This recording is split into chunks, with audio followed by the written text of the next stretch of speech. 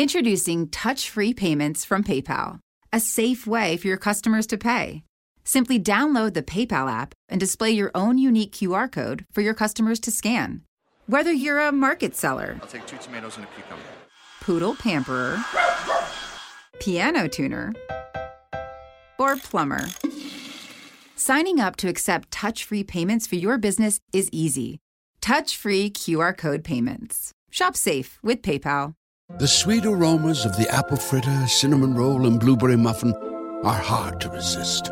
So making it the rest of the way home without reaching in your McDonald's bag is no easy task.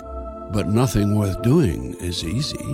Wake up and pair any one of these sweet, fluffy, frittery bakery treats with a McCafe iced coffee. Get any size and any flavor for just 99 cents until 11 a.m. Price and participation may vary. Ba-da-ba-ba-ba.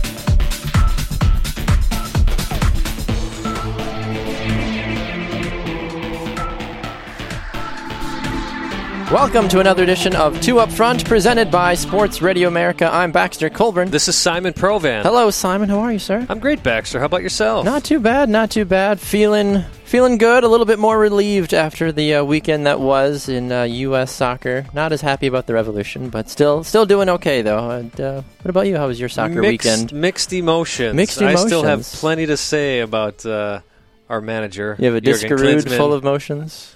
I'd like that. Thank you. Yeah, no, I've got mixed feelings, and I know we're going to get into that, but we got a few other things to say. First, as we always do. Absolutely, yes. If you enjoy listening to Two Up Front, we want to encourage you to go check out the show on Fridays on Sports Radio America from 2 to 5 Eastern. And you can also get it on the TuneIn app and on TuneIn.com as well. And you can find it on demand on iTunes, iHeartRadio, and on Spreaker.com. You can find us on Facebook, Two Up Front.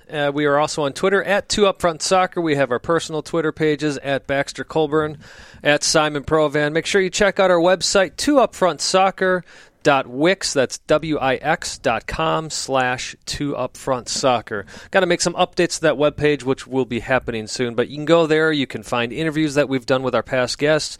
You can find entire shows on there. Very soon, it seems like, or looks like, that we will have merchandise available within another week here or so. We're hoping to have that major announcement we keep teasing. But it looks like it's getting closer and closer to happening. Absolutely. And speaking of interviews, we have two fantastic interviews on the program today. We will be joined in our second segment by Houston Dash and Australian international defender Ellie Brush. She'll be on to chat with us about the upcoming NWSL season in our women's soccer spotlight. And later on, a Wisconsin native and now Whitecaps FC and the USL side of Vancouver, Kyle Gregg, a striker, fantastic gentleman, will be joining myself later on in the program due to the interview of how we structured it. Simon wasn't able to be there. It's irrelevant. Either way, Kyle will be here. Ellie will be here. We'll have a good time. We'll talk some soccer, and we'll go from there. And on top of that, Kyle was also named captain of the Vancouver Whitecaps 2 team. The captain of Whitecaps FC. I asked him about Blas Perez. I asked him about Wisconsin. I asked him about all kinds of things here. It's going to be a fun interview. That'll be coming up in our fourth segment. But we need to get obviously right to what everybody is still talking about, because it's only not even 24 hours removed from how it all shook out. The United States senior men's national team taking down Guatemala in the not second leg, but this the second... The return. The return, yes. The return of it. For the second half of the semifinals. Yes. They beat them 4-0 in Columbus, which seems to be the best place for U.S. soccer to play any games. That's probably where they should just Columbus themselves should just bid to host a World Cup, because maybe the U.S. would actually win, I feel like, because the U.S. are now undefeated in, I heard the number, now the number's gone. They won their qualifying match against Mexico in 2001. That's when the run started. I think in Columbus themselves, they are 8-0-3, I think, in Columbus. So they've never lost in Columbus. But even still, on home soil for qualifying matches, they've got some ridiculous, like you mentioned, unbeaten streak as well. So the United States seems to be a good place for the U.S. national team to win, which might bode well as for the upcoming Copa America this summer. But we don't care about that right now. We're still talking about World Cup qualifying and then in a moment the Olympics as well. So 4-0 victory. Everybody was pushing the panic button. The Fire Jurgen Klinsmann banners were back out. Simon was picketing outside Klinsmann's house, asking for him to be fired after a 2-0 surprising loss when Carlos Ruiz found himself on the couch, called up, scored a goal, and they lost 2-0. And now they come back, and the United States looked really good. They held possession. They took good shots. The ball moved around really well. And why? Why did that happen, Baxter? Can you tell me, Simon? I feel like I don't know. I'm not going to get as loud as I usually do, because I've been told by past people, hey, we get that you're angry, but you don't have to be so angry. Listen, Klinsmann comes out after the Guatemala loss, and if you remember when we were giving our predictions, Baxter, yes, I had picked the U.S. with a caveat saying if Klinsmann plays players in their primary positions, in their preferred positions. And, of course, we see in the Guatemala match he plays Yedlin at right mid instead of right back. He puts Jeff Cameron on the outside instead of playing him as a center back. What's interesting about that is just a few years ago, Klinsmann was saying that Jeff Cameron is definitely a center back, but yet he doesn't play him as a center back. Yeah, I always thought he was a center back. You've got Yedlin starting in the Premier League as a right back. Mm-hmm. You got plenty of other midfielders on the team, right? So he puts Mix Diskerud as your the holding midfielder. Center, yeah. I forget what they call it now, but basically the guy that your defensive center midfielder. Sure. Diskerud doesn't play that. He's an attacking midfielder. Mm-hmm. So basically, Klinsmann sets them up to fail. Basically. In Guatemala. And they did. Miserably. So then you read this article that comes out where Klinsmann says, I'm not playing players out of position. I don't know what you're talking about. Look at their club records, and you'll see that that's where they're playing. And you look at the clubs, Yedlin played 2 times out of 15 games on the wing for Sunderland. Yes. So, I mean, he plays right back. Yeah. He plays right back for Sunderland. That's what he made his name. That's how he's making his now millions in the Premier League because he did that so well for Seattle. Jeff Cameron, where does he play for Stoke? I'm pretty sure he plays center back, yeah. Right? So finally, at the 11th hour, when it's most desperately needed, Klinsmann finally plays every player in their preferred position. And what happens? They go out and dominate. I like that midfield. As much as I'm not a big fan of Kyle Beckerman, I like the Zusi, Beckerman, Bradley midfield. Well, it worked out well for that game. Yeah, well, and Beckerman is a defensive midfielder. Because they were playing a slower team, though, as well. Well, and they were able to slow them down. That's what we didn't see in the Guatemala game. All those players were out of sorts. You know, you can't sit there and play right wing when you've been playing right back this whole time and expect this player to excel at that. Exactly. I've said it over and over. Klinsmann's got to stop experimenting. There's a time and place. And all the Klinsmann fanboys out there say, well, it's lack of talent. It's lack of talent. It is not lack of talent. We've got a pretty deep pool, I think. We're okay. Listen, and if that's where these players, that's where the argument is that it's a lack of talent, then I can use this argument against them. What they're saying is that American coaches do a better job of developing American players. Because if you look at Bob Bradley, you look at Bruce Arena. Bruce Arena took him to the quarterfinals in 2002. Bob Bradley took him to second in the Confederations Cup. Both Bradley and Arena were able to win the CONCACAF qualifying region with outstanding numbers. Yeah. Klinsmann has not done any of this. Arena and Bradley both won gold cups. Yeah. Klinsmann has not been able to do well. I guess he won one gold cup. He did. But then the one that really, really mattered, he experimented through the whole thing. That's true. No, right? I agree with you on that one. And it's interesting, too. And, folks, I'm sure you can look at different sides of the argument, too, and say, well, the game's gotten faster since Klinsmann took over. So we're trying to figure out how to play that German machine to the American and the transition. I get the argument, like, defending him, but at the same time, I see your point as well, saying, well, hey, you know, why haven't you done this? You've had 4.5 years. You should have done something relevant by now. That's the whole point. He's been in there for 4.5 years, 5 years now. It's on him. Exactly. You can't keep laying this on the players. And if you're going to blame the players for it, I think that's absolutely ridiculous because these players keep being put in positions in which they don't play for their club teams. And to me, that's total arrogance on Klinsmann's part, saying, I know better than the rest of the world of where to play these guys. I agree with you But then again, it gets down to the fact that this was a must-win game. They don't win that game against Guatemala and Columbus. They don't qualify for the World Cup. Yeah, there was a 10% chance of them making the World Cup if they lost this game, and obviously they did what they needed to do. Right. And they looked like the better team from the get-go. There was nothing about Guatemala that I was like, oh, like Guatemala was smaller, slower, far more inefficient watching this game. They just didn't look like they wanted to be there. I think they knew going into the game, like, look, we just have to get through 90 minutes and try not to lose too badly. And there was no urgency from the team at all, honestly. No, it definitely looked like they were playing to draw this game. They did. Get a point out of They were Columbus. hoping for either a scoreless draw or maybe to sneak a goal in. And there were one or two opportunities. I mean, Brad Guzan came up with some big saves late in the game. I think that's what Guatemala would kind of hope. They're like, look, let's wear them down for 80-some minutes and then try to go get a goal. Obviously, they were already down 4-0 at that point, though. I'll tell you one thing about that first game. He also played Tim Howard out of position.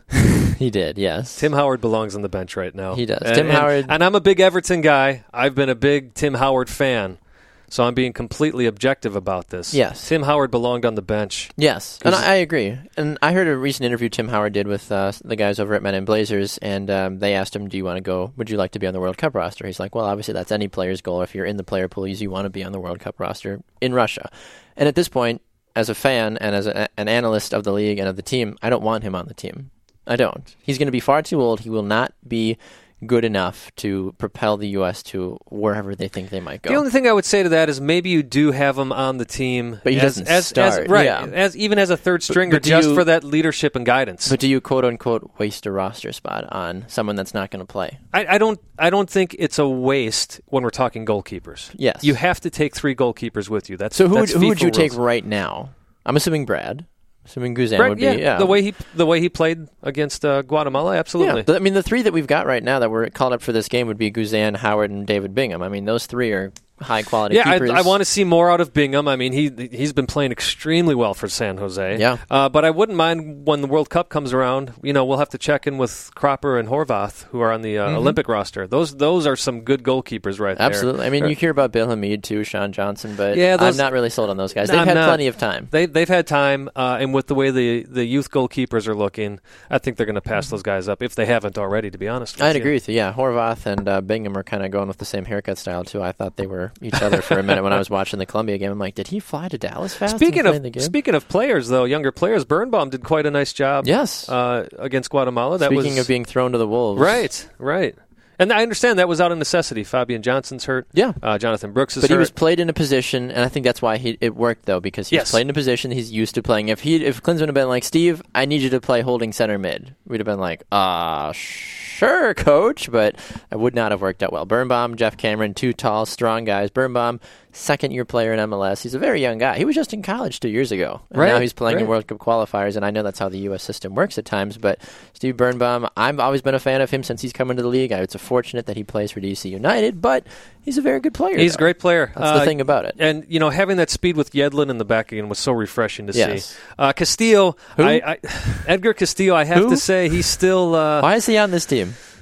And play that ball as like the Premier League defender's ball. Right. That's the smarts, because you would not see David Bingham make that same pass, I don't feel like. Well, and Zardes had the intelligence to make that run, to know where to go. Yeah. And that just, it confused the 2 backs for Guatemala. And they both went, and then there that was like, oh, perfect. As a holding center forward, you're like, oh, look, a ball, perfect. And then he knocked it in. I will admit, though, I was very disappointed with how Bobby Wood played in this game. A lot of missed touches, a lot of wayward runs. He had opportunities to do things in this game, but most of the game I was sitting there, because I've always been a closet Bobby Wood fan. I'd be like, look, I thought he was a good kid, growing up. He's scored some fantastic goals last year. I mean, against Germany, against the Netherlands, he made his name. Like, hey, guys, I'm relevant. I wonder if the pressure of the game perhaps got to him, because those are friendlies, and those are those games where, if I produce, great. If I don't, it's Germany or the Netherlands. Exactly. No loss. But now you're playing in a game that is the most must-win game the U.S. has played in a long time. Exactly. And you could tell that you could sense the frustration in his mind, because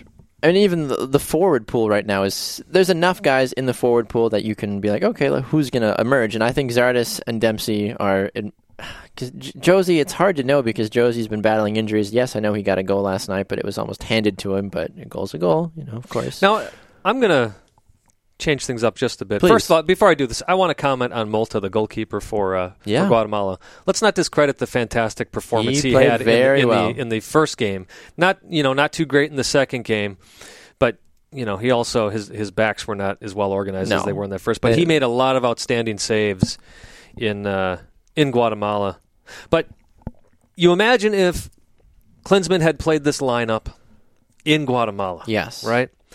So then that means the U.S. wins. Now they're sitting pretty. That also means then that a player like DeAndre Yedlin goes and plays with the Olympic team. Potentially. Zardes doesn't qualify for the Olympic team anymore. No, it's too old. There were a couple. Well, Jonathan Brooks would have, but he's injured as well. He got a knee injury. Yep, he had to go home. But there were a number of players. Was it Birnbaum? Is he still eligible? Steve, I don't know. Either way, there were a number of players that they were talking about considering sending over to the Olympic team, and Yedlin being the big one, which the Olympic team could have very much used Yedlin on defense against Colombia last night. They did, and that's a good segue for it. Yes, they were. I watched the first 20 minutes. No, not even that much. 15 minutes of the game, and then I had to go and take care of a couple things. But the U.S. I mean, aside from looking like babies, they looked so young. They look so young, and I'm watching it, and I'm like, okay, I get it. You know, these are. But then I had the self-realization, like, okay, these guys are my age. Okay, I'm not old, but I'm not young at the same time. I'm like, okay, I get it. But they looked like they had the drive. They're like, okay, we know what we need to do. Let's go out and run around and play crazy. But a lot of these guys are still in college, are still trying to figure out their way in their lower teams. I mean, Will Trapp is just a man among boys. He's a fantastic young midfielder. I forget how young he is. I mean, he's a consistent, dominant starter for the Columbus Crew, which is great. But this team looked like they're like, hey, if we run around for 90 minutes and, hit some people and maybe take a few wayward shots, maybe something will go in. Obviously, they got an own goal. Yay, great. But Pulisic, by the way, that's who else I was thinking that'd have been helpful. Could have played with them. I'm glad that Klinsmann did sub him in, and I think everybody in the U.S. soccer world was like, okay, good, we've got him. And that was honestly the only reason he was there. I mean, that's it. Yeah. But in the whatever he was on for, 10 or 15 minutes, he and Ethan Finlay ran that game. Pulisic had the ball at his feet on the left wing. He ran through everybody. He almost scored a couple times.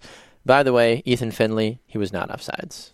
100% not offsides. I have to admit, I had rehearsal last night, so I was checking. Okay, there was at least a half to not 3/4 of a Guatemalan player in front of Ethan Finlay before he made his run. Before the ball was played, and the ref was like, offsides. And you could see Ethan Finlay was probably the last person in the stadium to find out about the offsides call. Because he celebrated, he was in the corner, he scored for his country in his home stadium. Right. I can't even imagine that feeling.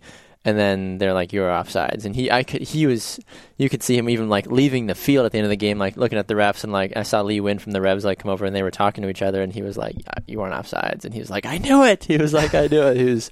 He was thoroughly upset about it. But it was good to see younger, quote unquote, younger senior players do really well. And Ethan Finlay is one of those guys that some diehard national team fans have been saying, hey, when are we going to get Finlay in the lineup? When are we going to get some of these other guys in? And he did a very good job last night. Granted, he might have gotten that multiplier because he was at home, so that certainly helped. But at the same time, it was still a very good performance from them overall. Well, and a few thoughts back on this Olympic team. Please. It really is so disappointing. This is 2 cycles in a row now where the U.S. is not going to be in the Olympics. Yep. And again, this has to fall on the technical director of U.S. Soccer, who happens to be Jurgen Klinsmann. True.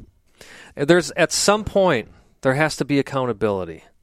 Now, obviously, Herzog, who's the coach of the Olympic team, needed to plan better as well. Mm-hmm.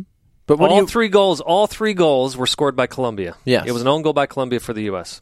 Jordan Morris looked terrible, not involved at all. And, of course, you can't be involved when the midfield can't get the ball up to you as well. In the defense, they played well for maybe the first 20 minutes, and then it was just confusion. As the English would say, they were totally 6s and 7s. Yes. Well, what do you do if? And I understand like the fact that both games being scheduled at the same time, but if you had to go back for a second, like the results that still happened on Thursday or Friday happened the way they did. How do you structure these two teams accordingly? Well, I go back to, and I know you don't want me to do this, but I go back to the fact that the way Klinsmann rolled out that lineup against Guatemala, to me, is one of the main reasons the U.S. looked like they did, because they weren't able to execute their overall plan of sending Pulisic, sending Yedlin over to the Olympic team and help them out. Would you have done that, though, to begin with? And I know that was the big argument, though. It was like, well, maybe apparently Yedlin and all them should have been there. Pulisic was injured to begin with, which is why he didn't play in the first game. I think they... No, I say you still take Yedlin. I mean, it worked out well. They got a 1-1 draw in Colombia. Sure. But you win that game against Guatemala. Yeah, that's a different. And then I feel like you almost send the house within reason, right? And just pack it in, and let the vets up top do their work. Obviously, at home against Guatemala, it would have been a different story. But my overall point here, Baxter, isn't even just these 2 games. It's just a micronism of really what's going on. Agreed. It's 2 under Klinsman's watch as technical director of U.S. Soccer, we have not qualified for the Olympics. Yes, that's the honest truth about it. And that's when you asked me at the beginning of the show, how are you feeling? Mm-hmm. Ordinarily, I would be fine, great, sure, awesome. yeah. Now I hope Klinsman comes to his senses and continues with a consistent lineup that looks similar to this, but you and I both know that's not going to happen. Exactly. But if he had played this way from the start, if he had put this lineup out there from the start, more than likely they win in Guatemala. They don't get their 21-game unbeaten streak against Guatemala snapped. Yeah. And they can send players to play with the U.S. Olympic team that perhaps could have kept this a draw at 0-0 or perhaps even win the game. Exactly. And now we're qualified for the Hex, or near qualified for the Hex, and we're qualified for the Olympics. And everybody would have been happy. Very much so. And now we're not. Now we get one. Now I'm only halfway happy. And now you can make the argument too before we go to break about saying, well, the World Cup is better than the Olympics overall. Sure, if you had to take one, but yes. You want to be involved in every world tournament that you can. Exactly. And now we're not for the second time. But I wonder though too if the Copa America, since that's taking place here at home, how much tinkering, how much experimental will happen, how many younger these guys, now that maybe Andy Herzog might go back to Jurgen and say, hey, look, I had a couple young guys, maybe they might help in Copa America, get them some more experience. I certainly hope so. Maybe if the U.S. really gets behind the team, maybe we can make this our own Olympics. Because, winning a Copa America, winning a major tournament, I feel like would be huge. Would be huge. Yes, winning an Olympic gold medal is huge, but I think the Olympics on the men's side have lost their luster. It's a gold medal. Yes, I'm not taking anything away from an Olympic gold medal. All I'm saying, and this is what your point is about Copa, is that it at least, when you're playing in the Olympics, you're playing in pressure games from the get-go. True. Well, and to miss out on that, guaranteed for young players, to miss out on that is a huge loss. I'd agree with you. All right, we're going to run to a break. When we come back, Allie Bush of the Houston Dash and Australian women's national team will be here with us on the program. You're listening to Two Up Front, presented by Sports Radio America.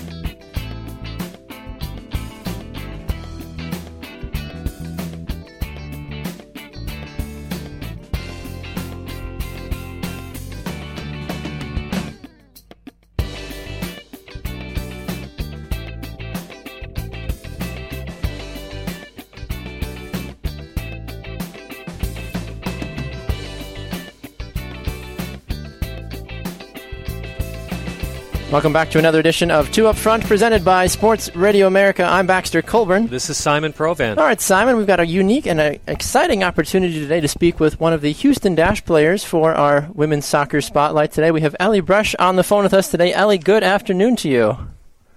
Good afternoon, guys. It's lovely to be on. We're excited to speak with you. And right away, I haven't had the opportunity to speak with a true Aussie before, so immediately the little kid inside me is like, oh, this is so cool. So I'm not making fun of your accent. I love it, honestly, so it's going to be a pleasure. So, Ellie, preseason is rolling along for you guys, and how's everything starting to look down there for the Houston Dash? Yeah, it's certainly rolling along. We've had 4 or 5 days already, so getting into the rhythm of training, and I haven't had a pre-season here, so I don't like to say I'm enjoying it, but no, it's going really well. The team's shaping up really nicely. I'm excited for the year ahead, actually. Yeah, and actually, you're talking about preseason. If I understand this right, you spent a whole season in Australia, or maybe not a whole season, but the off season in Australia with kind of like your home club, Canberra United. Is that correct? Yeah, that's right. Yeah, so not really an off season for me. I went straight home to Australia and pretty much straight into the Australian season back home. And yeah, got in the whole season there. We did pretty well, but got knocked out in the semis. And yeah, had a couple of weeks off, then into pre-season training before I headed over here. And now I've been here about a week and a half and settling in pretty nicely. Yeah, I saw that probably something you don't want me to bring up, but the controversial goal that Sydney FC scored against you in that semifinal. Wondering if you wanted to comment on that at all. Yeah, I know. We need a review into those referees, I think. I probably can't say that, can I? No, but actually, Lydia Williams was the goalkeeper that day, and of course she'll be joining the Dash as well. She actually flies in tonight. Oh, fantastic. Tonight, so I'm sure she'll have something to say about that as well. But definitely a foul. We got totally ripped off. Yeah. Yeah, well, I know we're not supposed to say this, but I'm on your side with that one. Yeah, I'd agree with you on that one, too. We've seen our fair share no impartialities here. Right. No kidding. Absolutely. Well, I'm curious, too. You said you spent some time over in Australia. Now you're here down in Houston. Is there a difference, at least maybe in the climate aspect of it at all, or even the style of play that you've seen just in your first few weeks here with the Dash? Yeah, I was obviously here through the season, or through most of the season last year as well, and the climate definitely a big difference from back home. It's still hot back home, but it's a dry heat, and just getting used to that humidity is something else. So can't wait for summer to roll around again, and but we'll try to use that this year to our advantage and really let the away sides know that they hate it here, and hopefully bring the worst conditions for them possible, which of course won't be the nicest for us as well, but we'll get through that.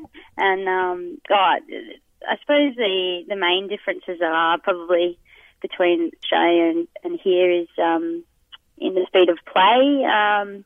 It just tends to be a lot more physical and fast over here in the States, and you've just got to be concentrating 100% of the time, or else somebody's going to take advantage of the slightest error.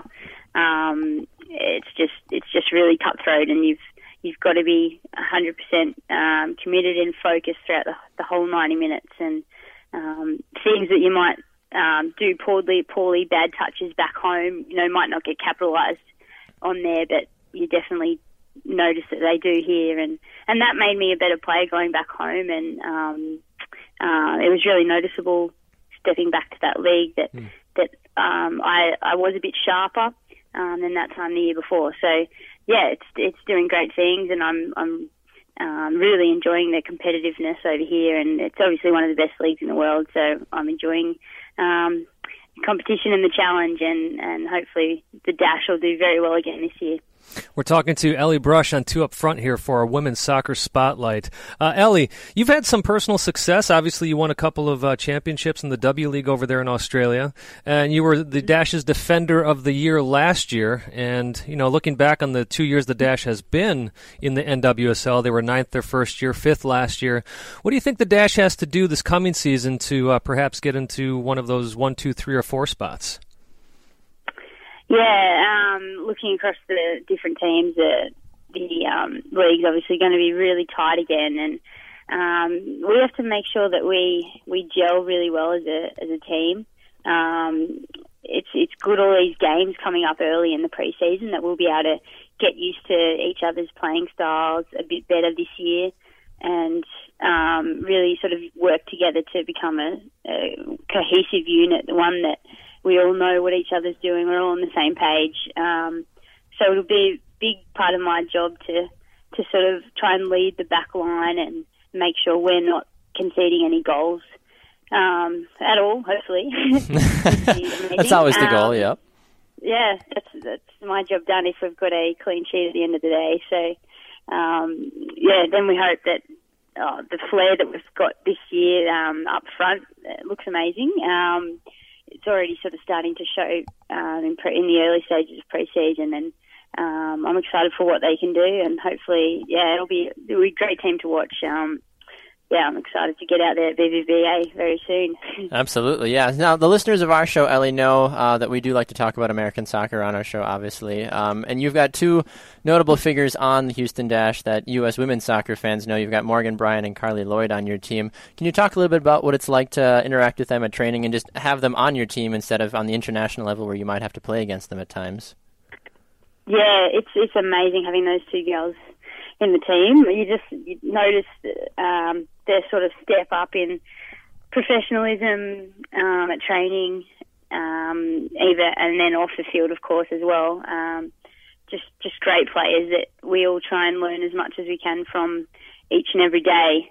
And it's great for the times that they're back and they just sort of lift that level that little bit at training, and you see what they sort of have to put in to be that sort of next level of professional each and every day. And Mo's underrated, amazing player, I think, and Carl is just that next level as well. So what a pleasure to have them in our team, and I certainly wouldn't want to be coming up against them in midfield. Right, and so speaking on the international level too, again on a more personal level for you, I know you've got a couple of caps with the Australian women's national team. I'm assuming those aspirations are still there to get back on the team. Has there been any talks with the national team program for yourself? Yeah, certainly aspirations, absolutely. That's always there at the back of my mind. And after this dash season last year, I went back home and was invited to a couple of camps. Didn't end up making the sort of roster for qualifying. Didn't get that much feedback. I don't all I can do now is just have another great season here in Houston and hope for the best with the Olympics going, especially, and then going forward, of course, as well. But absolutely, one of my goals, and I feel confident that I could do a job there, and let's just hope the national team coach sees it that way as well. But right. All I've got to do is just my best every day. One of the follow-up things with that too, Ellie, is I know at least in the men's game we hear all the time about, if you play for, the Premier League, you play in La Liga, you play in, these high-flight teams in Europe and such that, that helps you with the national team. I feel like playing in the NWSL, at least in my opinion, is semi-equal to being able to play some of that high-caliber English football just because you see all the big stars coming over to America now from all kinds of nationalities. So I feel like, at least in my opinion, playing in the NWSL might help your stock, at least in the national team coach's eyes. Do you agree with that, or do you see it from a different perspective?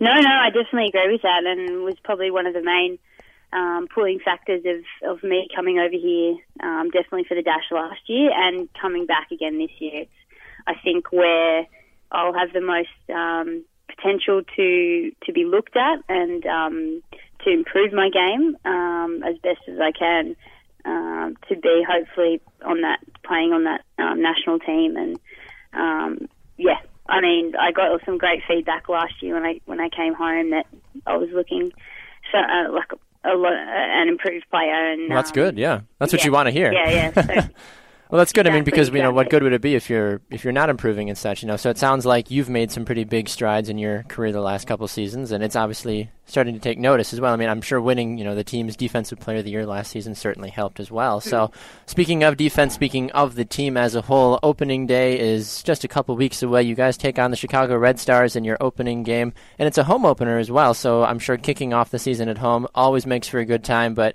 playing a team like the Red Stars opening day does kind of raise a little bit of concern. You've got to deal with people like Kristen Press offensively, you on the defensive side having to worry about her. Do you have I know it's still early, I know the teams are still shaping up and all that, but have you already started to look ahead to that opening day and start to kind of get some of your notes down paper about, who needs to mark who and some of those things? Yeah, well, we haven't as a team just yet. We haven't done our sort of scouting for them. We'll do that in the week, probably maybe 2 weeks leading up to that game. Just trying to focus on ourselves at the moment and get all that sort of right. But I certainly remember, I think it was Chicago actually, that we played in the very last game of last season, and I had to come up against Kristen Press, and it was a great challenge. It was great to play against her, and she didn't do much all day actually, until she popped up and scored the equaliser late in the game. So a special player, and they're a special team. So we're going to have to do our homework and be prepared for that one. But looking forward to the home opener, and I'm sure I'll get a great crowd out there. Absolutely. Hopefully, yeah. And you guys have the ability to play in. I mean, I don't want to call it an MLS stadium because you guys do share the field at times as well. But you guys play in BBVA's Compass Stadium, which is beautiful park. Bigger, gorgeous park. Simon's is from that Texas area from college and all that too, so he's used to all that stuff down there. But I have to ask this question as well, just because it's obvious that you have strong feelings and ties to Australia, and I need to ask how you viewed their, if you want to call it success or not, at the Women's World Cup this last year. Personally, Australia was my dark horse pick to go a lot farther than they did, and I was very sad when you guys did make an exit, a little bit too early of an exit, honestly, because your national team is honestly a lot of fun to watch. You guys move the ball really well, and you're an exciting team. So I'm just kind of curious to get from your home perspective what your thoughts were on the team doing, how they finished this tournament. Yeah, I was impressed watching them as well. It was great to watch. As you said, they have a really sort of exciting brand of football that they play, and I was involved in a lot of that in the lead up to last year's World Cup. So I knew the sort of coach that he was and the philosophies that he's building, and it's building a great team, especially attacking wise. And yes, absolutely. Really impressed at how they're looking. So they were again very good in the qualifying tournament. Came up against Japan, of course, as well, who they went out to in the World Cup that you were talking about, and beat them. What was the score? I think it might have been 3-1. So beat Japan the first game and looked again really, really. Yeah, really and Japan's good. not going to the Olympics either, so that's a big win for them. It was a massive shock. But I'd have Australia tipped pretty highly in this Olympics. Actually, better watch out, the world. They're coming for you. It's good to see. Yeah. Well, that's a great note to end on, Ellie. Thank you so much for your time here on Two Up Front. We really appreciate it. I want to wish you the best of luck this season. Thank you, Ellie. And perhaps when you visit Chicago this year, Baxter and I can get down there and meet you face to face. Absolutely, we'd love that. That'd be awesome. Yeah, I'd love that. Absolutely. Let's Fantastic. set it up. All right, Ellie, we'll make it happen. Thank you so much, Ellie Brush of the Houston Dash and the Australian international team as well. Thank you so much, Ellie. We will hopefully have you on the program again in the future. That sounds great. Thanks so much for having me, guys. You're very welcome. Thank you. Cheers. We're going to run to a break. When we come back, we've got more exciting action to talk about. I'm sure something MLS-related is ready to spew from Simon's lips, and I've always got something witty to say, I'm sure. So we'll talk about that and so much more when we come back on Two Up Front right after this. Don't go anywhere.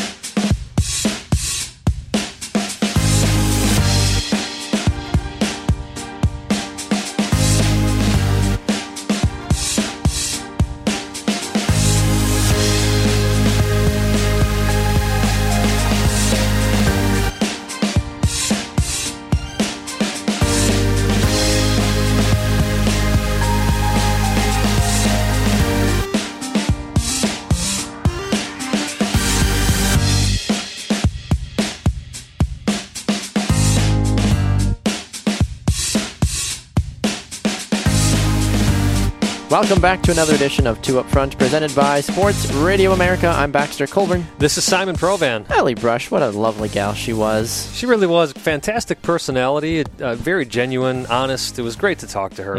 Absolutely. All right, well, we are going to move now into the MLS side of things and take a look back at the 3 games that happened in Major League Soccer this last week. Only 3 games, obviously, due to some of the international games taking place as well. So MLS, as we mentioned last week, not needing to still play so many games during international breaks to stay relevant because of the size of the league and the growth and everything, which has been fantastic. So 3 games that took place. My New England Revolution played the first game on Saturday against NYCFC at Yankee Stadium. And let's be honest, it was New England got bailed out in this game thanks to a nice goal from Chris Tierney on a free kick, which is reason number 4,285 of why he should at least get an opportunity to go to the U.S. men's national team. You know, one thing to be honest on that goal is it did come off a deflection. However, you create your own luck. Exactly. And that's exactly what he's been doing for the last 2 or 3 years. It's one thing to be a fanboy of a not good player, but it's another thing to be a fanboy of somebody that is consistently good. And Chris Tierney, over the last 2 seasons, has completely come into his own as one of the best defenders, not only in attacking prowess, but he's a very smart defender as well. And I know New England has yet to win a game this year, but Chris Tierney at the left back spot with his left foot are very, very dangerous. He's got a very, very good curling free kick. He's very good at long ball service as well, and he just sees the field incredibly well. And if it's between Chris Tierney or Edgar Castillo starting at my left back spot, I'd rather have Chris Tierney personally from an overall perspective. With the way he's looking, and as you said, I mean, he's got not that a strong left foot is the only requirement of a left back, but you look at somebody like Steve Cherundolo, who did have a strong left foot. Yeah. He's got great vision of the field. I see that in Chris Tierney as well. So Baxter, I can't argue with you. I wouldn't mind seeing him at least given the opportunity. Left back is a continual problem for the U.S. national team, as I said before. So why not give somebody like Chris Tierney a chance? Exactly. Yeah. Well, going back to this game, though, as a whole, we finally saw Poku. He does exist. He finally made an emergence on the field. Didn't do a whole lot, unfortunately. Set up a few opportunities, but nothing ended up coming from it. NYCFC, though, getting a good team goal, as you mentioned, Simon, off the air as we were talking about the game a little bit. Tommy McNamara finishing off the work there from the team, but nice little header there to rebound. What you saw a lot is what I try to teach my young ones is as simple as it sounds, follow your shot. Oh, yeah. And you follow your teammate's shot, and that's exactly what we saw happen there was ping, ping, ping, and finally, as you said, McNamara puts it away in the early on in the 10th minute. I really don't feel like it's rocket science to follow up a shot. As a forward growing up, I always would tell the other people, I mean, after I would, take a shot too, I was like, look, we got to follow, even as coaching too, the little bit of coaching that I've done or some, training for younger forwards and stuff for high school. I'm like, no matter where the ball is coming from, crash the box. Always crash the box. I think for the person who takes the shot, there's some human nature in there, especially if you're an American, you're playing golf and you hit a drive. What do? You stand there and watch your great drive. Yeah. You hit a home run, you sit there and watch the ball. Watch it, yeah. I think it's the same thing,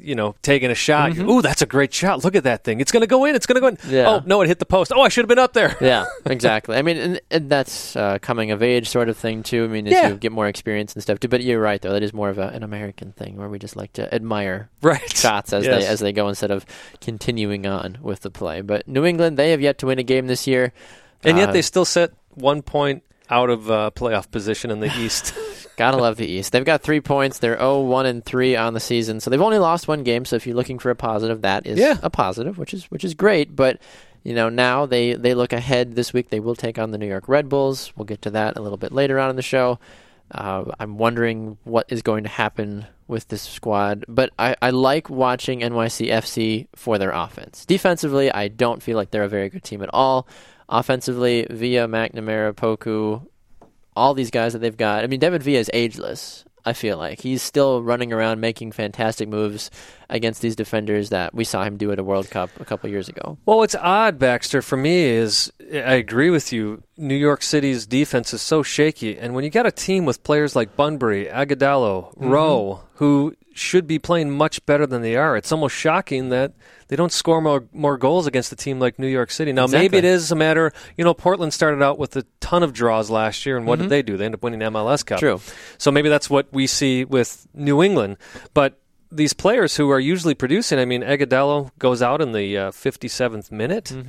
Bunbury goes out in the 80th minute. These are guys that, they're supposed to be the goal scorers of this team. Exactly. No, I agree with you on that one. So hopefully New England can find a little bit of a path to a more promising, not only goal-scoring land, but a more consistent defensive land as well. And we saw Kofi go out with a red card in this one, a straight red card, only in the 51st, 52nd minute as well. So now the team will have to rebound and slide somebody in. Probably Daigo Kobayashi will slide in and play that center defensive mid next week, or on Friday night, I guess, against the Red Bulls, which he'll have to go up against a guy like Dax McCarty. Now, am I right that Charlie Davies is coming back from injury? Yes, Davies has been back and forth with a little bit of injury recently, but the Davies Agudelo, neither of them are 100% healthy to my knowledge. But Davies did have, was it a hamstring? It was something, a minor injury. It wasn't like a tear or anything, but he had a small injury. Yeah, the only reason to bring that up is he did enter the game in the 33rd minute, and he's producing. He got a couple of shots, one of them on goal, a couple of offsides, which is, you actually want to see your striker be offsides a few times, because that means he's trying to get himself set up.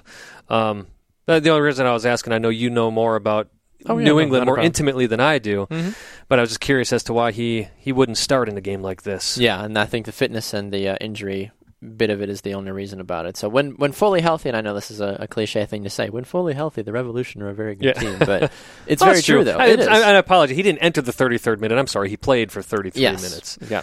So with that being said, NYCFC now find themselves sitting in 4th in the Eastern Conference with a 1-1-2 record. Not awful, not terrible, but if you look at the top 6 in the Eastern Conference, it's Montreal, Philly, Orlando, NYCFC, Toronto, and the Red Bulls. That just sounds boring. It's a very boring playoffs, personally. Well, I don't know. You don't have Chicago in, you don't have DC United in. Oh yeah, those guys don't belong in. Who we got to talk about. Boy, DC United, what an embarrassment. Yeah. FC Dallas continuing their dominant run this season. They take advantage of the fact that DC United had their water boy in the goal. I mean, there were still some good saves from the DC United goalkeeper, but at the same time, FC Dallas finally was starting to come back to their own, saying, look, we are one of the best teams in the league, and we need to keep pace in a very competitive Western Conference, so this win was very important for them because now they're tied in first place with Sporting Kansas City. Good teams beat good teams. Great teams beat good teams and bad teams, and FC Dallas right now is looking like a great team because they go into DC. Everybody knows DC is just horrific this year, and yeah, they didn't play the most pretty of football, the FC Dallas, but they still walked out of there with a 3-0 win. And Barrios was on fire this game. He was all over the place in the final third, putting in 2 goals, named Player of the Week by MLS. Mario Diaz. By the way, Baxter. Yeah, Simon. I bought Diaz in my MLS fantasy team. Okay. I put him in my starting lineup. Okay. I clicked save. Sure. All excited when I saw that he scored a goal and had a very... an assist. Got an assist, had a very fruitful game. Sure. And then I go on and find out that somehow he stayed on my bench. Oh, how interesting. So congratulations. Thank you. You are in first place in our fantasy league. I got dropped to 44 points this week. And this is a double week as well. And that's the other thing that kills me now is now Diaz will continue to be on my bench because we can't make changes for this upcoming weekend. You're still in weekend. Second place, though, in the league. Yeah. I got my 44 points. You only got 13 this last week, so I'm ahead of you by 13 overall points. And just think, if I had captained Giovinco my first 2 games, I'd still be ahead of you. That's true. But that's on me. But this week, I don't know what happened. I don't know. Who knows? We'll have to figure something out. But anyways, this was not the most prettiest of games. As I said, most prettiest. There's some other great English from your commentator. We are good to go this week. But FC Dallas did what they had to do. Urruti, that's who got the other goal. Still doing the same thing he loves to do, score goals. He did it a lot for Portland. He's doing it a lot for FC Dallas. He was my captain this week. I got 16 points out of Maxi Urruti, and I still have one more game left for him as well, I think. Now, if you're still looking for a goalkeeper in MLS Fantasy, and we know a man, and you have some cash to spend, David Ousted for the Vancouver Whitecaps. He is the sole reason, as we jump along to this game, that Vancouver won this game off of a questionable PK goal by Pedro Morales, but Vancouver wins 1-0 over a Houston team that, for the most part, just dominated. They had shot after shot after shot. I mean, they had, it only registers as 5 shots on goal. But for those of you who may be new to soccer, 5 shots on goal is actually a pretty good statistic. On goal, yes, it's one thing. Yeah. But my goodness, I mean, Ricardo Clark himself had 4 shots. And you go down the list, Will Bruin had a shot. DeMarcus Beasley, a defender, of course, has a shot. Alex, the great midfielder, had a shot. Andrew Wagner, who has been playing fantastic this season, goes out in the 58th minute, but he has 2 shots on goal. So Houston was they were all over the place. How Vancouver got out of this game with 3 points all falls on the shoulders of David Ousted. Yes. He played the game of his life. And if you're looking for a goalkeeper, as you mentioned in fantasy, he is worth, $6, I guess. Technically, is that how it's called, or $6 million? $6 million. $6 million. Yeah. Okay. If he's worth $6, everybody go and get David. But actually, $6 million is still decent. Technically, yeah, that's the high end for goalkeepers. Usually, you don't see a lot of goalkeepers go exceptionally high. So yeah, he's one of those guys. Go take a look at. I might try to rework my team a little bit because, like I said, I've got Bobby Shuttleworth and Josh Saunders as my goalies. And that's the other thing. Don't make the mistake I made this week. You got to look at the youth teams as well. I had Jesse Gonzalez as my starting goalkeeper. Got excited when I saw the 3-0 win as well. You're like, points. He got called up by the Mexican national Olympic team. Make sure to check your fantasy lineup at least more than one time. in a week. And if you're Yes, looking for yes. a good website, too, to get some information on, rotowire.com/soccer. It's got all fantasy soccer, so if you play Premier League, anything else, too, you can get it that way. But it's good just to find out breaking information about any player in any league, so definitely go check that out. Yeah, so just those 3 games this weekend because of all the international games going on. So we have a full slate of games coming up this coming weekend. Want to do predictions now, or do Why we want not? to do this? Yeah, Okay. I'm fine with that. Well, let's look back this last week. So recapping what we picked last week, Guatemala, USA, that first round. You took USA, I took a draw. We both were wrong. NYCFC and the Revs, I took a draw, you took NYCFC, so I got a point there. FC Dallas, DC United, we both took FC Dallas, so we both got a point there. Vancouver, Houston, you took Vancouver, I took Houston, you got a point there. We both took Colombia, beating the U23 USAs, and that was a draw, so we didn't get a point there. And then we both took Mexico over Canada in that first leg, so we both went 3-3. Probably our best week so far. Yeah, technically, it was the best week we've ever had. and technically we were 4-3 because we didn't mark it down, but we talked True. afterwards how we both felt the U.S. was going to win in Columbus. True. Well, I've got that included in week 5 predictions, so that'll pad our stats. Oh, good. For So this one, we get a hopefully. win this week. All right, good. Yeah, yep, absolutely. So we're both already on the board with that one, with USA beating Guatemala. So, all right, Simon, let's take a look at what we've got. Let's see. The Revs and Red Bulls Friday night. New England hosting. This is always a good rivalry. Anytime you get to see the Revolution Absolutely. and the Red Bulls battle it out. Neither team doing exceptionally well right now. They're both tied in points, although the Red Bulls are in the playoffs if they started today. They both have 3 points, but the Red Bulls actually have a victory. And that's right. You would think the goal differential would be the first tiebreaker, Yep. but it's not. And I agree with this, actually. I prefer that the wins come as the first Makes tiebreaker. sense. Yeah. But this is in New England. I'm going to go with a New England win on this one. Oh, interesting. Okay. See, as someone that follows the team fairly closely, it's hard for me to bend one way or another on who I think is going to do well, but I also hope/believe that the Revs win this game as well.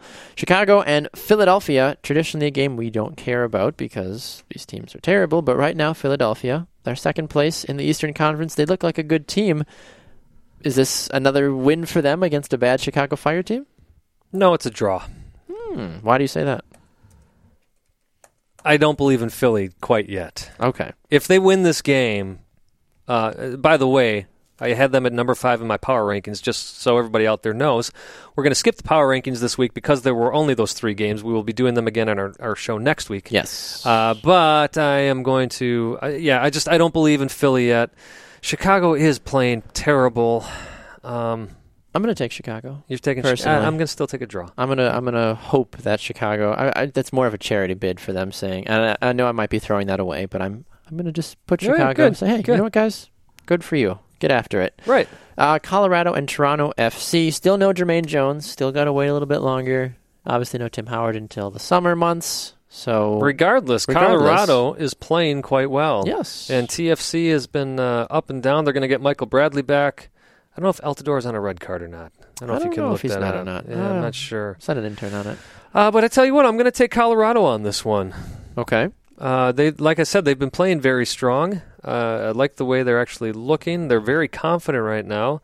This is TFC's 3rd or 4th game on the road yet. I think that's going to start wearing on them, especially with the international players that had games, couple of games on their legs now this past week. So I'm sticking with Colorado for my pick. Jose Altidore is available this week, Okay. by the way. He did have a hamstring injury, but he's available off the bench. More than likely will not And of course, start. he had a nice heads-up goal for the U.S. last He night. did. He did. So, sorry, say that one more time. Who are you taking? I'm taking Colorado. Colorador. Yes. Colorador. Colorado Rapiditos. Yes. Gosh, I don't know. I don't know who I want in this game. Neither team is really impressing me right now. Part of me wants to take TFC, but I don't know if that's actually a smart move, but I'm going to do it anyway. Good. Sporting Kansas City, RSL. I've got Sporting Kansas City.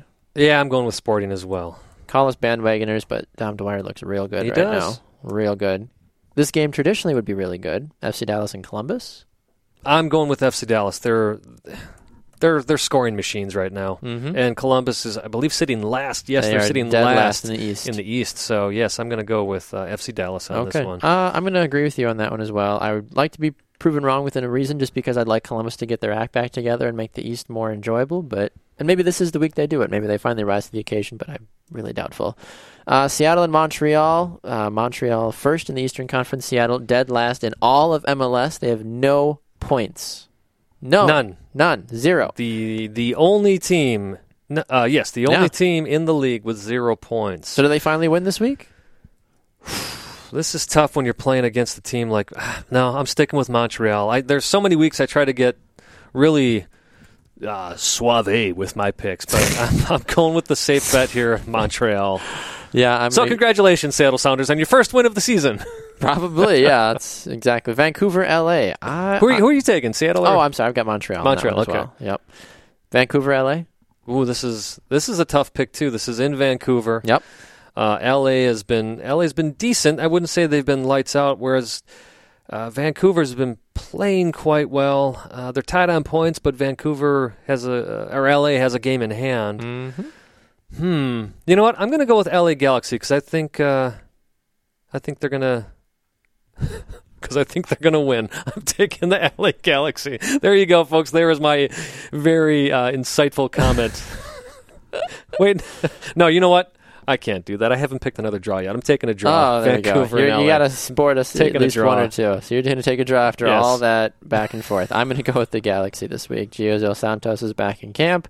Hopefully he will be back, and Nigel De Jong will be back as well. Yeah, and then, of course, you got Ousted there to balance those guys coming in. That is true. But Vancouver's defense, as well as Vancouver was that last game with goalkeeping, Ousted had to be as good as he was because that was a pretty... So there's an opportunity for that. Maybe he's still tired. You never know. Robbie Keane will likely not play in this game as well. He suffered a knee injury while on international duty with Ireland, so he will not be more than likely available for this game, which could play into a thing, but Josh Zardes playing well.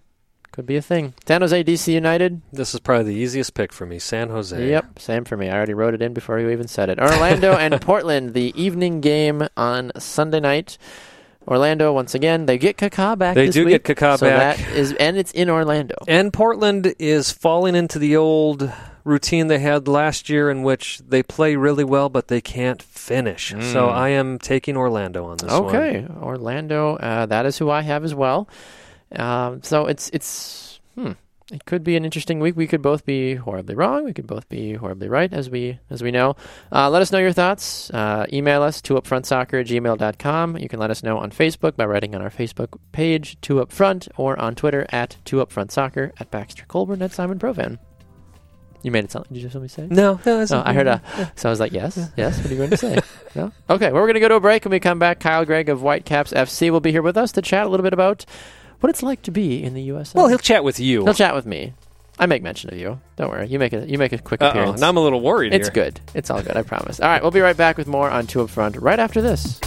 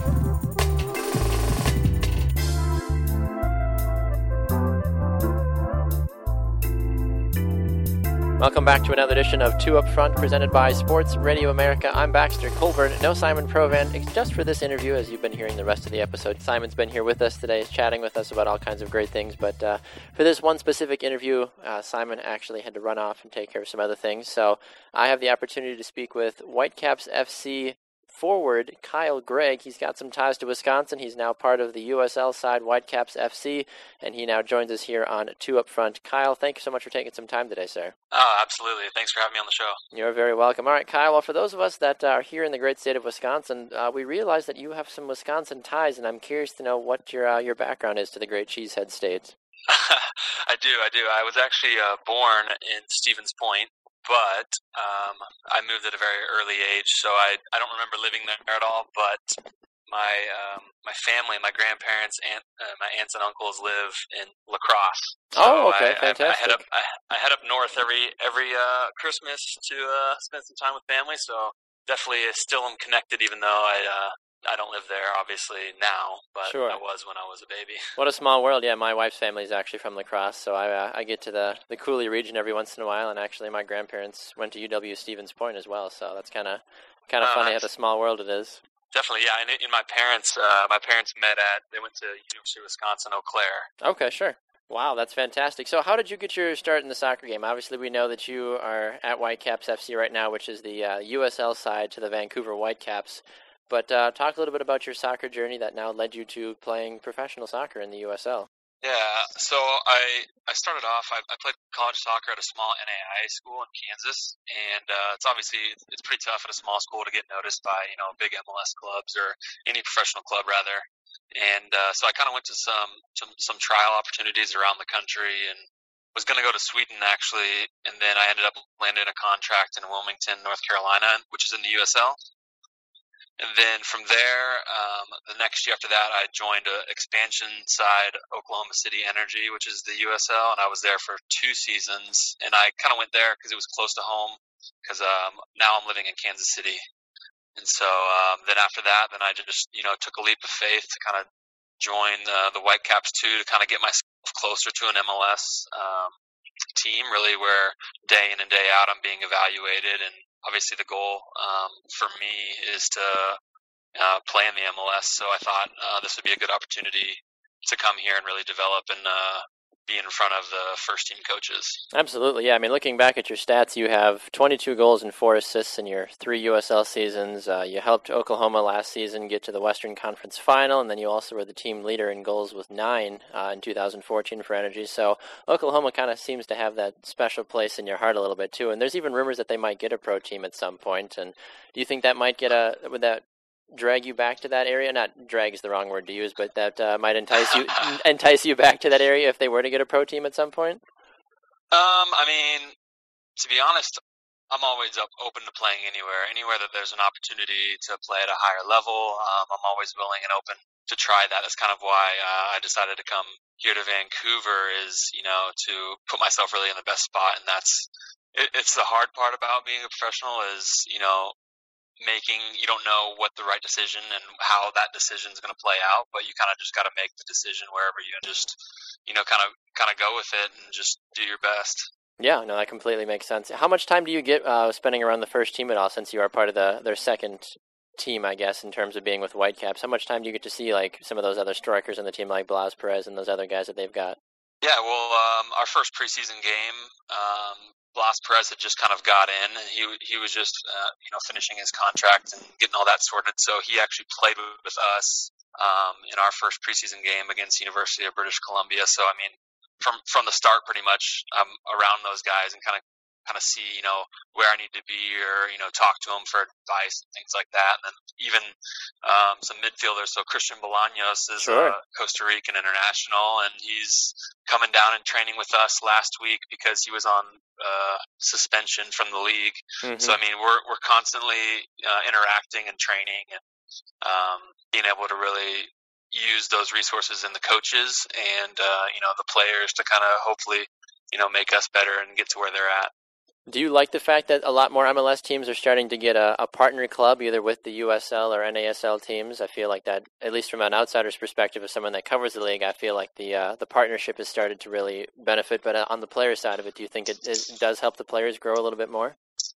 Yeah, definitely. I think being in Oklahoma City, we were partnered with, when I was playing there, we were partnered with Sporting Kansas City, and just that relationship between Sporting and Oklahoma City was not as strong as if an MLS team were to put their own USL team in.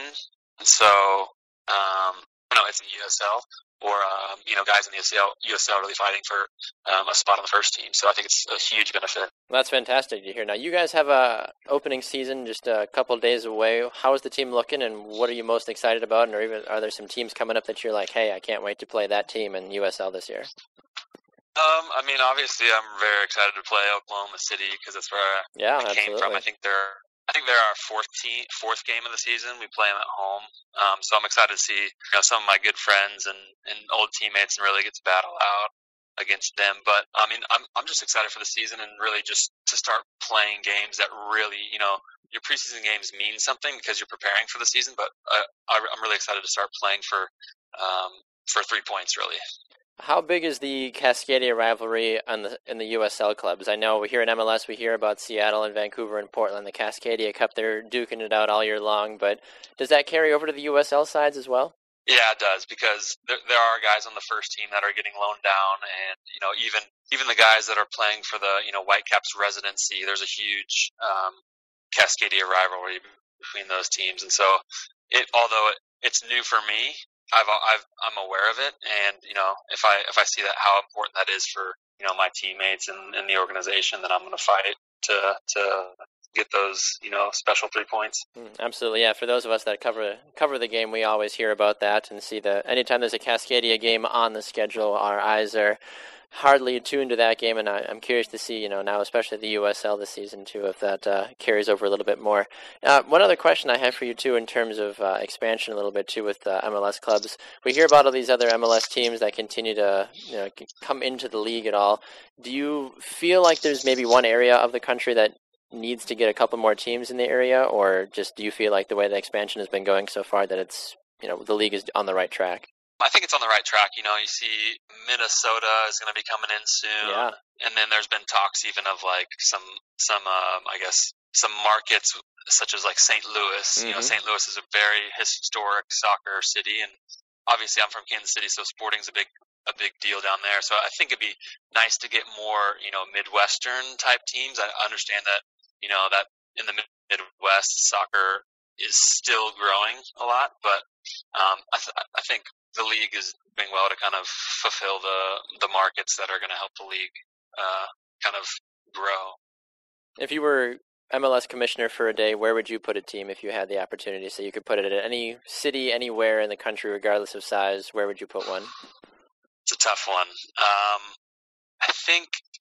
I really do think Arizona is a huge market. I'm throwing a little curveball, but my grandma and my aunt live down there. And sure. My grandma or my aunt is a kindergarten teacher, and there's a lot of obviously Hispanics and things like that. And I know down there it's just soccer is just a big passion for kids and a lot of the Hispanic culture. So absolutely. I think that'd be a good place. And we hear that all the time too. MLS teams and even USL and NASL teams doing preseason down in Arizona as well. So you feel like, well, hey, if they continue to do preseason down there, who's to say they can't put a team in Phoenix or Tempe or some of those other places as well? Well, that's fantastic. Yeah, definitely. Well, Kyle, a couple other questions here for you before we let you go. Talking with Kyle Gregg of the Whitecaps FC, the USL side of Vancouver. Talk us a little bit about you as a player specifically. You come in at 6'2", 185 pounds. Every forward's got their different style that they play the game. I played forward as well throughout my high school and college days as well. I was a little bit leaner. Same size, a little bit leaner though, so I was more of a speed guy, didn't have the technical side of things, but you've got a little bit more size on you than I did. I mean, I'm about 6'1", 170, but what attributes do you use when playing your game, or different tips and things that you've used and that help you score all the goals that you've been able to do so far? I think I'm kind of a blue collar, hardworking type of forward. I don't do anything too fancy. I'll use moves as practical, but otherwise I'm a pretty standard, center forward, number 9 forward that tries holding the ball up to the team and then getting myself in dangerous positions as well to get on the end of crosses, set pieces, and through balls and stuff. So I think a little bit more blue collar, like I said, hardworking, that I kind of just like to grind out and get myself in the right positions. And so I'm always learning as well. So I am learning, the more tricky runs and things like that off the back shoulder of backs. But I think my foundation kind of comes from just, hard work and really using my athleticism and strength to score goals. What would and one of the other things I'm always curious to ask about forwards too, especially, and at least for me, I've got some. Is there a goal or two that you've scored anytime throughout your career that really stands out to you as saying, wow, that was a pretty darn nice goal, honestly? Because, we all, we try not to be too boastful, of course, as I'm sure you know, but it's like, hey, even as a player, sometimes when you score goals, you're like, that was a pretty darn nice goal. Is any moments like that stand in your head at all? Or you're like, oh, that went in? Like, wow, okay, that was kind of cool. The one that really sticks out to me is the first goal I actually scored as a professional. It was my first game, first start. I was in Wilmington, and my teammate and actually roommate played a ball, just a square ball across the top of the 18, which is hard for a forward to kind of hit a ball that's coming square to you, and I hit it first time, and it kind of like curled into the top right corner, and so that one sticks out for me probably more because it was my first professional goal. Yes, yep. But I don't know. I haven't really scored too many, big highlight reel type, Sports Center top 10 goals, but which doesn't matter to me because a goal is a goal, whether it's being in the right place at the right time or scoring a bicycle kick. So. But yeah, exactly. You hear about that sometimes too, and it's from different players that we've had a chance to talk with here on Two Up Front. At times we hear about that. Some players are like, yeah, I'm just thankful that I'm scoring a goal. As long as it, like you said, as long as it goes in, that's all that really matters. And every once in a while, you do get those opportunities where it's like, yeah, it was a crazy ricochet, or I just decided to take a shot from 40 yards out and it just happened to go in. It's like that's just part of the game, and that's the beauty of soccer. Well, fantastic. Absolutely. Well, Kyle, I appreciate you taking time today. I apologize for the crazy technical difficulties that we've had, but. Appreciate you sticking it out with us, and best of luck to you on your season, and hopefully we can have you back on in the future as well. Yeah, definitely. Thanks for having me. It was a lot of fun. I'll talk to you soon, hopefully. Sounds great, Kyle. Thank you so much. Kyle Gregg of Whitecaps FC here on Two Up Front. We appreciate him taking some time today. We're going to run to a break. When we come back, we've got more exciting action for you here on Two Up Front, presented by Sports Radio America. Don't go anywhere.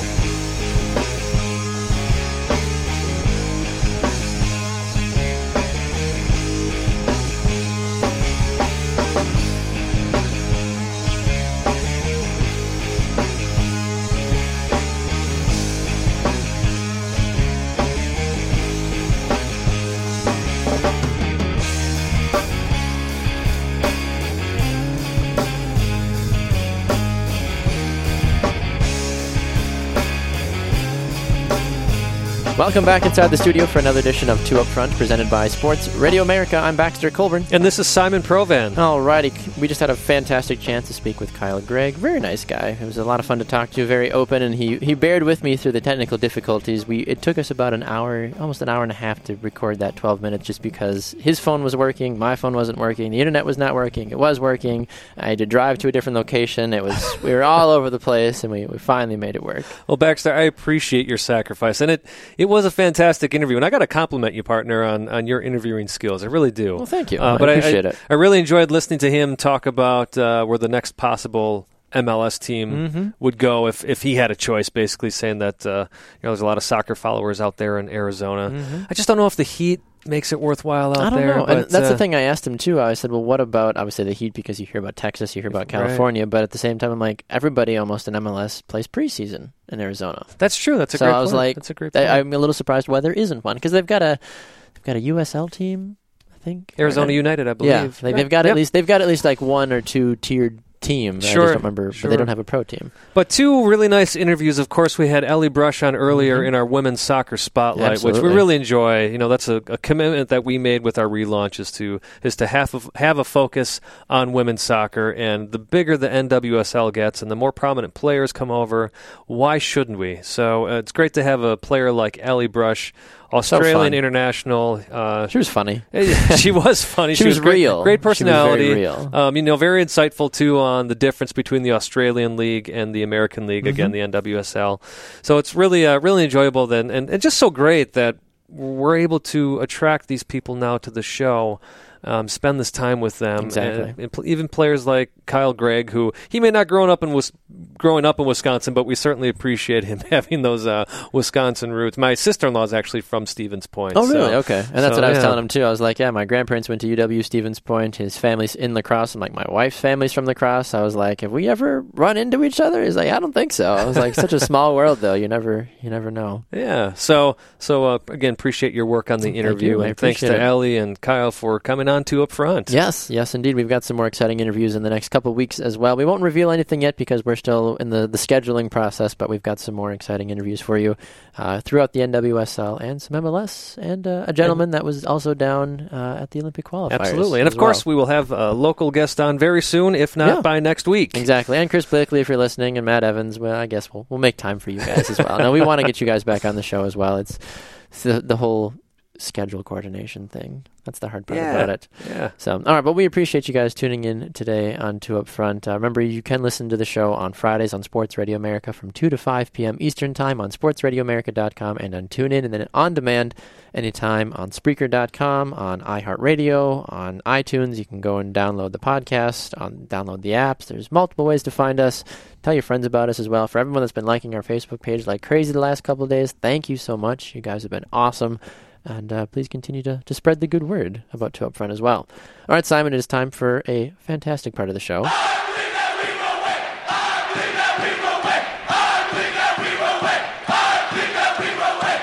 Now, I forget where I was the other day, but I think it might have been, I was listening to or something, but I think with all the GOP and political nominations going on right now for the presidency, I think that was actually a chant at one of them. They're like, I believe that we will win. I was like, this is not even the same thing. Stop. I don't remember who it was. Stop. It might have been Cruz, I forget who it was, or Bernie or somebody, but... Yeah, it doesn't matter which side of the aisle we're talking either about. Way, keep that somebody was specifically to soccer, those please. are like the chants, like, I believe that we will win. It's like...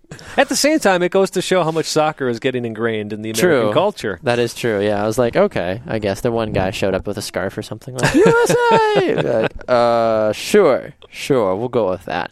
Well, Simon, what is your I believe for this week? Here is my I believe. Herculez Gomez played for quite a few years in Mexico. Before that, of course, he was in MLS. Yep. Played for LA Galaxy.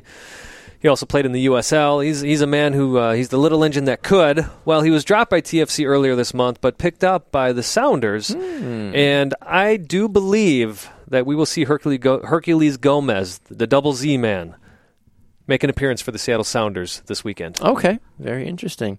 Let's see. For me, I believe that Seattle will lose more games this year than they will win. Chris Blakely, I'm sorry to say this, but I like that, Baxter.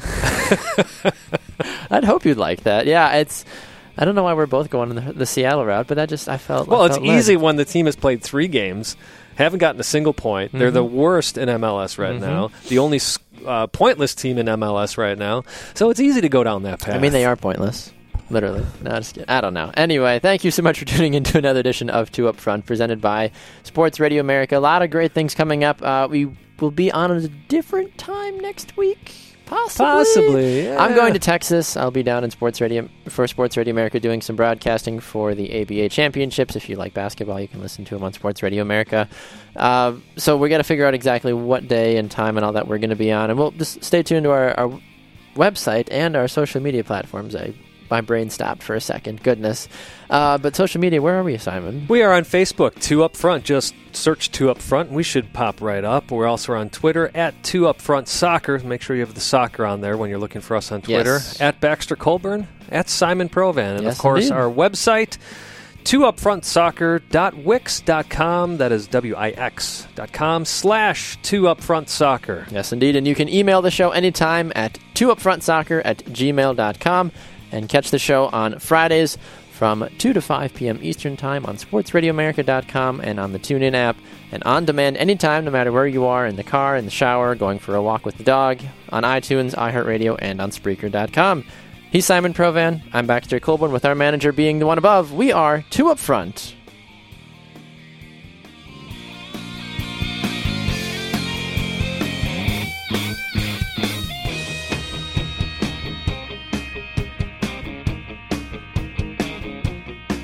Simplify your federal agency's technology procurement with Connection Public Sector Solutions. Connection's dedicated account managers, commitment to exceptional customer service, and extensive catalog of federal contracts make IT purchases quick, easy, and affordable. Turn your challenges into opportunities and get rid of your technology pain points with Connection today. Learn more about what's possible with Connection Public Sector Solutions at connection.com/fedcontracts. Me, but also you. The Pharaoh fast forwards his favorite foreign film, Powder Donut. Okay, what's my line? The only line I see here on the script is get options based on your budget with the Name Your Price tool from Progressive. Oh man, that's a tongue twister, huh?